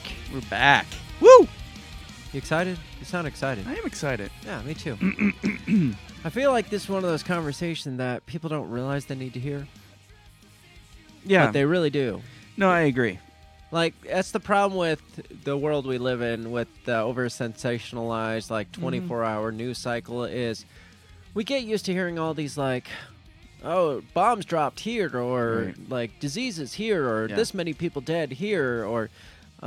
people want the sexy. Yeah, they do. And then when it comes down to like, I don't really care about economics. It's like, well, you should fucking care about economics, especially when they're single-handedly trying to manipulate economics. Right. Yeah. The only time you shouldn't care about economics is when things are running smoothly as they should. Yeah. Then, or you know, if it's late at night and you know you only have like $19 in your checking, but you really want that pizza. Yeah. Then. Do it. Fuck economics. Just buy the damn pizza. I feel like you've had that situation a couple times. Yes, through my life. It has like, been a moral conundrum. My economics training has told me that I should not buy this pizza, but at this point I'm saying, fuck it, I want the pizza. No, I get it. But, again, this is stuff that's going to affect your life dramatically. Absolutely, More than... the war in Afghanistan is going to affect your and life. like you said, I mean, this is stuff that they're making major moves on right now, and some of the laws that they're pushing through, I mean, it's going to affect your bottom line. Mm-hmm. It's going to, if you're a business owner, it's going to affect your bottom line, and if you're a consumer, it's going to affect your bottom line. Yeah, because a traveler, a driver, exactly, the costs are going to get pushed down to you. Yeah, everything's going to inevitably go up, just like we saw, inflation went up. Because when they started opening shit back up, inflation went up and gas prices went up and everything went up. Yes. I mean, ultimately it falls back on us. Another thing that's about to go down is the feds are about to stop buying up all the bonds. Yes. the federally backed bonds and the federally backed debt and stuff, Yeah. which is going to affect us too. Like Yeah. they've been manipulating that. They were buying like millions of dollars, billions of dollars a month or something like that in these bonds, and they're not paying this debt off. Yeah, and we talked about that when they started doing it, Right. and we talked about how scary that was, Right. Because the Fed has never done anything like that before. And they're, like I said, they're not going to be paying that shit off. They're just going to draw down on buying it. So they're going to eventually stop buying it. But that's going to increase, like eventually interest rates are going to increase, and that's going to affect prices dramatically. Like prices are going to go up. Yeah. Everything's going to go up. And so then with like labor shortages, expenses go up due to supply and demand there. When you can't have people, you don't have people transporting the supplies. Right. And, and then you got, and the other part we talked about was the Fed was buying up stocks. And we were like, what does that mean when the government actually has stock in corporations? I don't know. That was one thing I was wondering. I thought about looking into that today, but I was like, there's too much there for me to dig into today. So we're not going to get that deep into it because my brain couldn't handle it today. So we're going to keep moving forward, though, with what we're talking about here. And I have a direction that I think, at least minimally, that this is going. My agenda. You had talked about, and you can talk about it more if you want, how you think this is a way to, like, open the floodgates of the immigrants. It's just a theory. It's just a theory. It is. They're going to do something with them. I mean, it's part of the infrastructure bill is that they're going to grant immunity to, hundreds of thousands of them, and they're going to have to do something with them. Well, and this is a way that they can sell that. So. Yeah. Well, let's talk about that infrastructure bill. I had that for later, but that you had briefly mentioned that affects this too. Yeah. We got in that this proposal. It's called CCC, or what is it called? Hang on, let me get it pulled up. Like I said, that was on down the road, so I didn't have it pulled up. Sorry. It's called the Civilian Climate Corps, which is copying Roosevelt's Civilian Conservation Corps. Yeah. So man, does he have any original ideas? No, he doesn't. God, he's horrible. And it's not him either. It's I know it's his writers. It's Pelosi, his handler, or AOC or something. Like, what would be great? Everybody would be like, "You're the next Roosevelt, so let's do it like that." Yes. And she rubs the coke off her gums. So, this civilian, the CCC, the Civilian Climate Corps, is going to supposedly bring in like millions of jobs. Like it's going to build millions and millions of jobs. So this here says the Department of Labor reported a national unemployment rate of 5.4%. There are, however, approximately 10.1 million job openings, according to that. 10.1 million job openings, and yet Biden is proposing to increase through taxpayer money, add 1.5 million jobs to the Civilian Climate Corps. It's just like all that's doing is crowding out a lot of these private sector jobs. Because it's going to draw a lot of those young kids that would go into restaurants and stuff, but they're idealist. They want to save the planet, so they're going to go into the CCC instead. And they're probably going to get free skills training from or free college. Yeah. I mean, Biden's been pushing for that.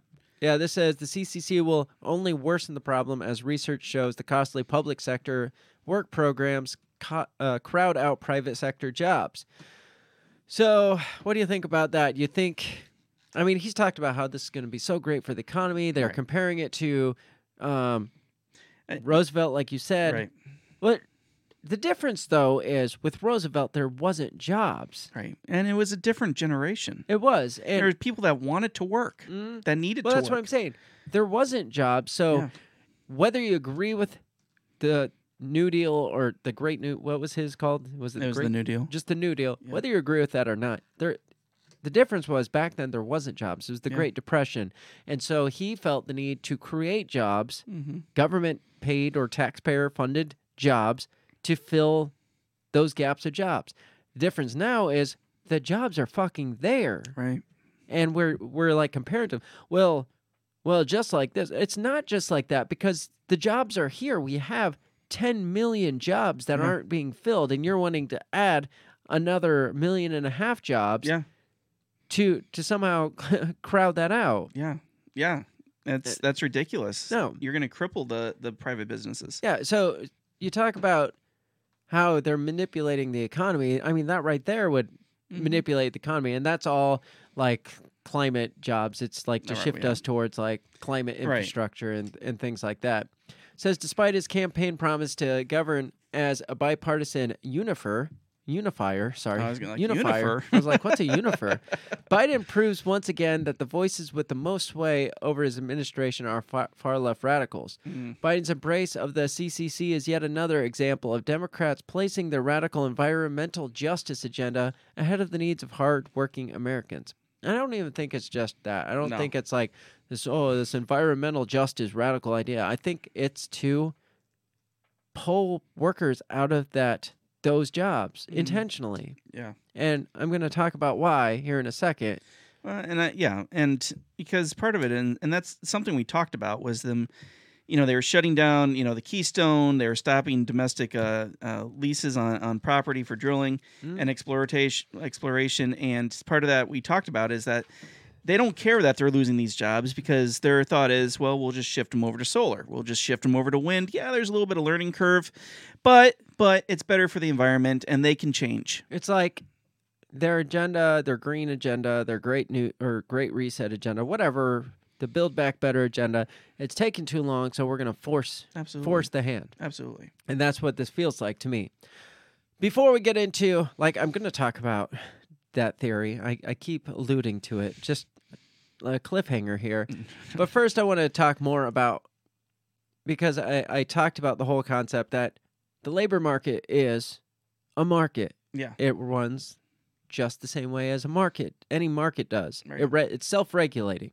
If you believe in, capitalism, shit like that. Right, absolutely. Which I think we all subscribe to capitalism. Yeah. In absolutely. its pure form. I was going to say true capitalism. Yeah, not like an actual free market and not a government-manipulated market. So this is about as libertarian as it gets when it comes to the labor shortage in defining it. It's like basically let the market regulate itself. Absolutely. I mean, we'll probably get hardcore libertarians that are like, that's not libertarian, but whatever. This sounds to me, being limited knowledge libertarian as I am, this sounds as libertarian as we're going to get into when it comes to this labor shortage. Says the market can solve America's labor shortage if Washington will let it. That's the key here. This is from thehill.com. So let me share the screen. It says one aspect of the economic crisis caused by COVID-19 pandemic can be solved best by markets. That's a recent acknowledgement from a surprising source, the New York Times. So this was acknowledged I'm skeptical now. Well, it was acknowledged by the New York Times, but I'm sure they had a lot wrong in it. Because it says Times columnist David Leonhardt recently praised the labor market in the U.S. for its mechanism of dealing with shortages in a piece titled The Myth of Labor Shortages.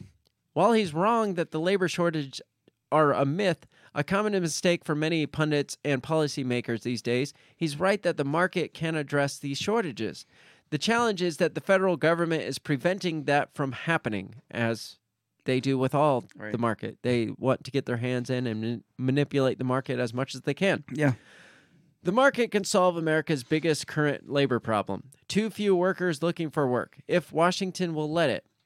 Labor markets operate just like any other market. Prices or wages, in this case, adjust automatically based on supply and demand, which works to reduce the shortage. Yeah. Excuse me. Why? Because prices, when not artificially restricted by governments, provide both valuable information on the relative scarcity of resources and the incentives to employ those resources. So that's what prices are for when not manipulated. Right. Prices can tell you a lot. Yeah. Because, I mean, supply and demand determines the price, but then you can backpedal and find out a lot of information based on the price. You can learn a lot as long as it's not artificially propped up, yes. Which we see, like I said, with the... Like, you can't find a lot of good, hard data in the farm industry because a lot of that's propped up. And I know a lot of farmers out there that, and I respect the shit out of them, so I'm not talking bad about it, but I'm just saying, comparing that, like, you can't really get the true value when the government is buying up. Yeah. And again, that's something that Roosevelt started back during the Depression. Right. You know, he subsidized farmers. He inflated prices. I mean, just to try to keep things under control. And, you know, I think that's where our start got, you know, where we started going down the wrong path. You know, I've talked to a lot of, or not talked to, but I've listened to a lot of economists talk about, you know, in a true free market, you're going to have your depression every so often. I mean, the roaring 20s in America, I mean, that was like the peak of economics. Right. And there was a natural depression after that. Mm-hmm. And if the government would have just left it alone, it would have bounced back in a year or two. And the government the economy would have come back even stronger than it was before. Well, it's probably caused by people fucking around with it to begin with when it was at its high. Well, probably. Which is probably why it caused it to dip as much as it did. Yeah. I mean, there's screwing around with it on both sides. Yes, it took it would take a natural dip, but it probably dipped harder because they're screwing around with it. And it lasted a lot longer because they kept manipulating things. Well, it's like the housing bubble. It's like the housing market was manipulated and caused to get way bigger than it ever should have. Oh, yeah. And then so it crashed way harder than it ever should have, instead of just taking these ups and downs as it naturally should. And they know that. I mean, the Fannie and Freddie, what was it? Fannie Mae and Freddie Mac. Yes, that's it. And how they, you know, were manipulating markets, and how they were taking money from you know, doing bad loans and putting the money back into the market. And I mean, it was all a cluster. Yeah. Yeah. And so then we get really high highs and really low crashes because of manipulation instead of just this wave. Yeah. And we get to the point where $1 not worth anywhere near where it used to be. Well, back to the farming thing. Like I said, I don't want to bash on farmers because, yes, I realize they need to survive and we need them to survive.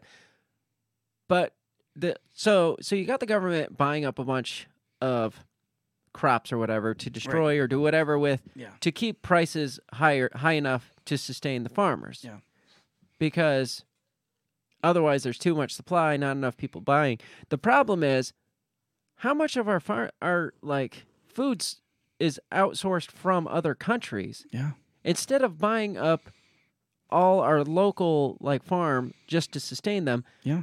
Why are we buying from other countries? Why wouldn't we just like somehow make it so we have to buy from the local farms, so that way the supply meets the demand here instead of us going to supply from other countries and the supply here just gets out of hand. Well, and they talk about, you know, all the malnutrition that goes on in the inner city and in rural areas and stuff, and it's like, okay, why? If we're destroying food, we're destroying crops. I just read an article that the hog crop is like way high this year, so they're going to have to end up killing like a third of the hogs. Nothing makes sense, and that's what happens when we manipulate markets. Is nothing makes sense. Yeah, things make sense when markets regulate naturally. Yes. So this goes on to say the basic economic law means that there is a simple solution to the problem of businesses not being able to find enough workers. They can raise wages, which they're doing. We've seen quite an increase in wages around here. Either that or provide other forms of remuneration, such as more flexibility, paid leave, or other benefits valued by employees. So still, things of value. You increase the value, so you get more people, you look more desirable to the worker. And that's how you get good people. So why don't businesses instantly start paying higher wages? Some argue wages are historically low and only slowly growing, while corporate profits are high and businesses should be able to afford the cost. But that's too simplistic. And again, that might be the case with corporations, but that's not necessarily the case with small businesses. Right. Like, we never take into account the small businesses. And it's like, well, they're just making these exorbitant profits. No, most of them are just making enough profit to make it to the next day. Right, absolutely. Says that's too simplistic. The U.S. actually has seen solid wage growth, and corporate profits do not capture the financial well-being of small businesses. There it is right there, what I just said. Mm-hmm. What matters most is government policy, especially enhanced federal unemployment benefits that keep more people out of the workforce, limiting the labor supply. So basically, instead of this natural, hey, we got this much supply of workers, we got this, so we have to adjust. We have this much demand, so we have to adjust the cost, i.e. the wages. Well, the government is going out and basically buying up a bunch of the supply, so now there's less supply there. So they're manipulating just that like line. what they're doing with the farm. Yeah, they're just buying up a lot of the labor. So they're buying up the supply, so the demand still is up here, but the supply is now down lower. So in the very least, they're manipulating so the price has to even go higher than it naturally should with supply and demand. They're, in the very least, squeezing it so we push wages up even higher. Yeah. Like they're doing, like you said, with the farm. Right. It says shortages are real, but only persistent where government policy makes it harder to alleviate them.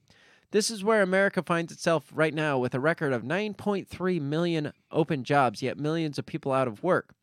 Rather than limit the benefits that stifle work, many federal and state politicians are calling for workforce development training that targets the so-called skills gap. So this is one of the parts I don't want to I want to just talk about because I don't know where I sit with this. Yeah. What do you think of this workforce development training? Because I feel like even this, in a way, is manipulating the markets. Yeah, it is. It is because they're jobs should be able to provide their own training, right, in-house. So by offering their own training, they're kind of putting focus on areas of industry that they want the focus to be on. Oh, well, welcome. Yeah, we'll train you. Hey, have you ever seen a windmill? Have you ever seen solar? I was saying that, thinking that too. It's just like because I talked about early on how they're giving you this opinion that all these jobs aren't good enough jobs and you should be doing these jobs here. Right. So we'll train you to do these jobs. And he basically said that to that restaurant owner. It's like, you know what? People just don't want your line of work anymore. Right. And they're making it look, they're giving off this perception that that's just shit work. You come work for the government, you'll get full benefits, and we'll sign you up with Obamacare, and you can make $26 an hour. Mm-hmm. Right? So basically encouraging people to move into the sectors that you want to prop up. Exactly. Is what's going on. And that's getting right into where I'm going. Says unfortunately, I found that these programs, so the workforce development training programs, are largely ineffective. Government intervention in schools and training efforts from high school and beyond are plentiful, but not well targeted towards high-need jobs and don't do a good job showing a true success for the applicants. So basically, the government's inefficient at doing this too. Duh. But then it's also saying they're not training people towards the high-need jobs. Mm. Yeah, because, like you said, they're training them towards the jobs they want to shift us to. Yeah. They want us to shift us into these green jobs. That's the whole... the civilian climate corps, like shifting people into those climate type jobs. Yeah. Says, is there a better way to solve labor shortage or any way at all? The best idea is still plain old supply and demand. Unaltered supply and demand. Right. When there is a market for more workers in the area, the response is for consumers to pay more for them. In the long term, when more labor is needed in certain areas, businesses adjust with pay increases and training other workers for those jobs themselves. But for that to happen, government involvement needs to be limited. Isn't that just true about everything? Yes. Just sit limit down, the government. fucking government. Exactly. Take your hands off it. Exactly. Just sit down and shut up. Stop fucking around with everything, and just let it regulate the way it's supposed to. Yes. But that's not what they do. No. They just like to put their hands in things. They like to... And how... Also, for years and years and years, I mean, kids have been told, look, you need to go to college, right? You need to go to college and get your degree because that's the only way you're going to find a decent job, right? Well, all of a sudden, that's not the great thing anymore, you know? Well, I think people are starting to catch on to that, and they're like, well, we could go to, get, a tech degree or just go do, an apprenticeship. Yeah. Well, now they're coming back out and telling you again, oh, those aren't good jobs, or those labor jobs. It's not even the restaurant jobs. No. It's like it's factory jobs. Factory jobs, yeah. Unskilled labor. Truck driver jobs. Yeah, we've mentioned over and over restaurant, gas stations, all that shit. Let's put that on the side. And like factory workers, like that's still entry level jobs. I think I sent you an article. Let's see here. Oh yeah, it talks about manufacturing jobs are the shortage of manufacturing jobs, and just says let's see here. I almost bet you it's only the manufacturing jobs that are the things that they want to move away from. Oh, absolutely, absolutely. So yeah, it says like 1.4 million factory jobs since COVID are sitting unfilled, empty. Yeah, and that affects everything. Yeah. You can say, "Oh, that's just shit work that nobody wants to do." Yeah.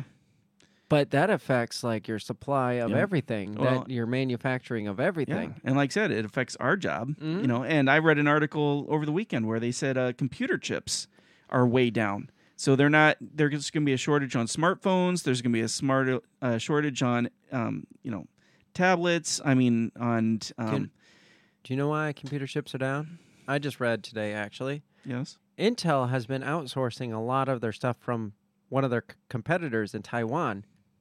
So all the top computer chips out there, Intel doesn't even fucking know how to make it. They've been outsourcing it from their main competitor. Does that surprise you?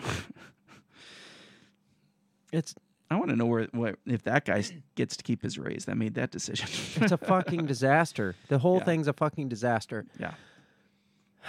What were we talking about? How did we... we were talking about... you were talking about how we've been talking about restaurants, but manufacturing jobs, supply line stuff. I mean, all those things are affected. Yeah, everything's affected. Like, there's shortages across the board, and yet they're making these jobs in these other sectors that aren't the jobs. It's like what he said. It's like they're training them for jobs that aren't the high-need jobs. Right. Yeah, because, is it bad to fuck up the economy a little bit to shift it over to our new view of economic structure? I mean, how much do you think they're willing to sacrifice? Oh, I think Joe Biden and his people are willing to sacrifice it all. Well, it's not even Joe Biden. Like the Klaus Schwabs or the World Economic Forum people. Yeah, it's just as much as it takes. Yeah, as much as it takes. I mean, we've talked about it. It's like they're talking about shutting it off and turning it back on, and that what is the lives of 20 million people? 10% of the population. Well, when you think about it, I mean, that's just a benefit. Oh, absolutely. It's better for the economy, for the environment. Then the overpopulation is kind of brought under control. And human lives are cheap to them. They don't care. Yeah, I mean, that's what I was saying. Like Biden, with the oil pipeline, how many workers lost their jobs, but who cares? Because there's solar jobs just around the corner. If they can just hold on, the union will help train them. There you go. Let's get into. I've been talking about their shift towards their agenda, manipulating the markets to move towards the agenda. And this article here doesn't necessarily point it out, but it's what opened the door to me to see kind of where they're going with this. Okay. Like, why would they take all the low-level jobs or the low-skill jobs? And I don't know. It's hard for me to even call it a low-level job because, I mean, we're like a notch above that ourselves. Well, yeah, right. It's not like, hey, this is a shit job. It's like these are just like not college-educated jobs. They're entry-level jobs. Everybody's done them. They're needed. They're necessary for an economy to work. Imagine being in Vegas and you can't find a place to eat on a Sunday night because... Oh, white people problems. I know, right? First world problems. So this article is from The Atlantic, and this lady pisses me off. Her name is Annie Lowrey. It's The Atlantic. I should have told you it's going to piss you off. The article is titled, "Workers Should Have the Power to Say No." Here's the thing. Workers have always had the power to say no. Absolutely. Like I said, if you don't like where you're working, You bust your ass to do something better, and you move on. Yeah. Apply for something else. You don't like how much you're making. We're not living in freaking the 1950s where you have to be stuck at a job your entire life because there's not a lot of competition out there for that line of work. Yeah. There's so many fucking jobs out there. Yeah. Like, I don't understand why anybody with no pension going on right now, everything's 401k and can be transferred. There's no reason why you shouldn't jump around looking for the best option. I mean, I would imagine most people don't stay at a job longer than maybe 5 years unless there's real mobility. I've been at this job going on 5 years now, and this will be the longest I've been at a job. Yeah. The only one I've been at for 5 years was the Marine Corps. Everything else was less than 5 years. It's a little bit harder to say no. Yes. Workers should have the power to say no. Policymakers should not ensure a flood of low-wage workers for America's businesses. Okay. So let's get into this. Okay. Before I get pissed off and just go off on a rant before I even read. Sure. Cities and towns are opening back up after their coronavirus-induced shutdowns. Job vacancies have surged to historic highs. Millions of Americans report that they are looking for work, yet employers are struggling to fill available positions, leaving them with no option but to shorten their business hours of operation and pay overtime. Payroll growth has proved lackluster, and I didn't even consider that. Like, not only are they short-staffed, they got to pay overtime. Yeah, the staff that works there is going to have to work extra hours, and then they're going to have to pay time and a half. So they're having to pay extra. Yeah. Payroll growth has proved lackluster. It says, the familiar story about what's happened goes like this. America is in the midst of a labor shortage. Businesses are unable to find enough workers in no small part because of the country's generous unemployment insurance payments and repeated stimulus checks. At least she's saying something saying like that yeah. This is the reason. But she's saying this is a good thing. Right. This is a nightmare for growing companies, a trend that's slowing the economic recovery and a problem that policy must solve. Policy must solve this. Of course, because only policy can. Yes. Workers are dampening what should be a stronger job market, the Chamber of Commerce said, calling the situation a very real threat to the recovery. In response, 23 states and counting have slashed unemployment insurance payments. But what it has rapidly become conventional wisdom is not necessarily wisdom at all. The labor shortage, so far as it exists, seems to have many complicated causes. Even if benefits are among them, policymakers should not rush in to help ensure a flood of low-wage workers for America's businesses. So, policymakers or the government shouldn't do these businesses a favor by giving this surge of low-wage workers, because that's what the businesses want, is basically what it's saying. Right. It's like, this is the whole, like, workers should stand up and say no and demand their wages and blah, blah, blah. The workers of the world unite. Policymakers shouldn't just turn off it's basically saying if we turn off the unemployment benefits, that's just giving the businesses free reign to pay their shitty wages all over again. And that's not what's happening here. Right. The evidence of labor shortage comes both from hard numbers and soft anecdotes. In terms, there was another article that talked about the anecdotes. I hate when they say that. There was another article. I know you did, and I almost said that at that time that I hate when people say anecdotes because it implies it's false. Yes. In terms of the hard numbers, well, we talked about the guy that was saying tales of the restaurateurs. Right. Yeah. In terms of the hard numbers, lots of Americans want work. Roughly 10 million Americans are looking for jobs, and the unemployment rate is at an uncomfortably high 6.1%. At the same time, lots of businesses want to hire. Employers report they have 8.1 million positions open. So we've got anywhere from 10 million to 9 million to 8.1 million. Who knows? Somewhere in that vicinity. Yeah. Yet the number of Americans taking jobs remains subdued.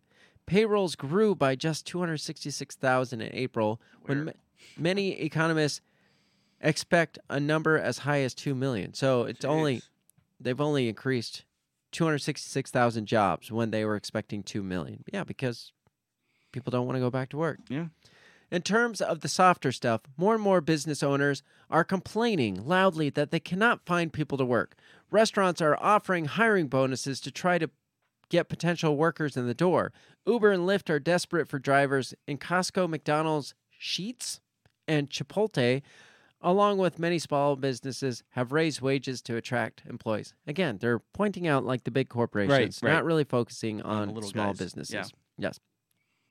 Workers would rather... So it says the issue many business execs and politicians claim is that the country's social insurance and anti-poverty programs are providing more of a hammock than a safety net, which I like that. So they're getting a little comfy on this safety net here. Yeah.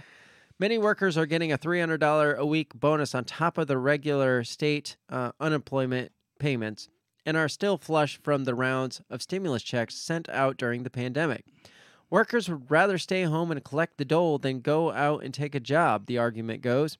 Continuing these programs only worsened the workforce issues we are currently facing, says Missouri Governor Mike Parson. It is time we end these programs that incentivize people to stay out of the workforce. This is the governor talking, not the author. The author does not agree with this at all. Gotcha. Scroll on down. It says wages are a pivotal factor.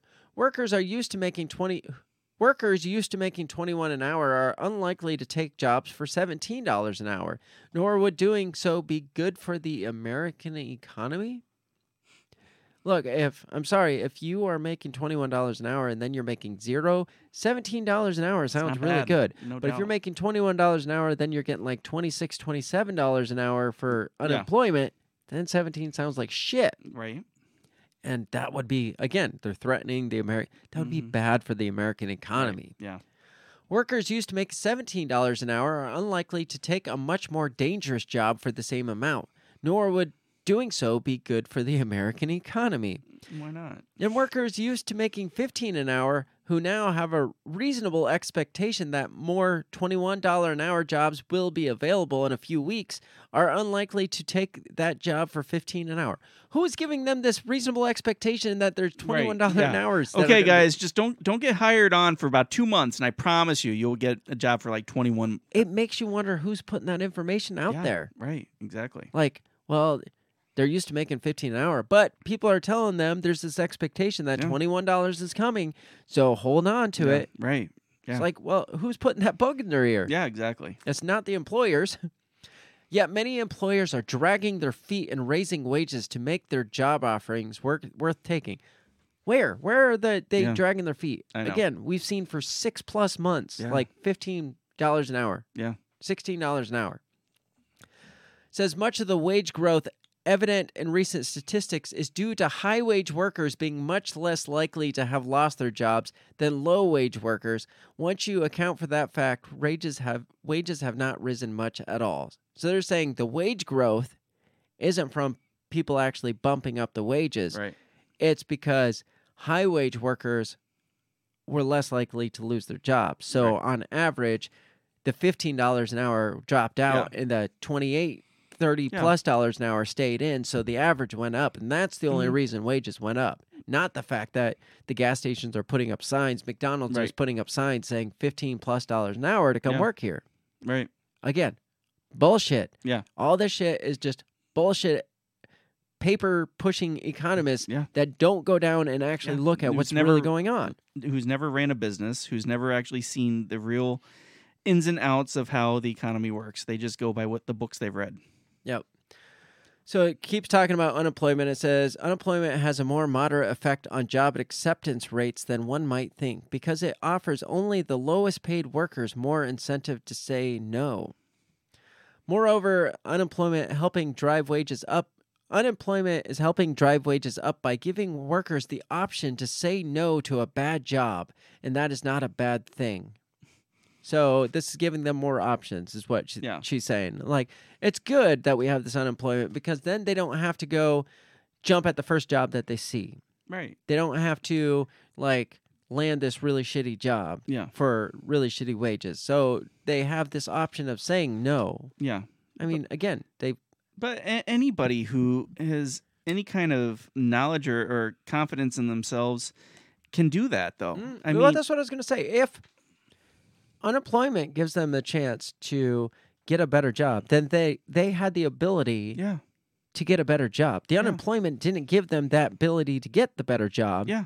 Yes, it did give them a little bit longer to hold out for a better job.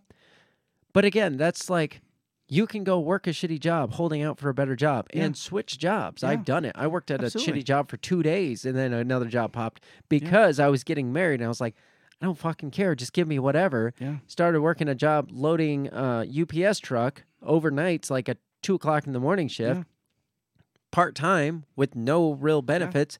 And then 2 days later, a full-time job.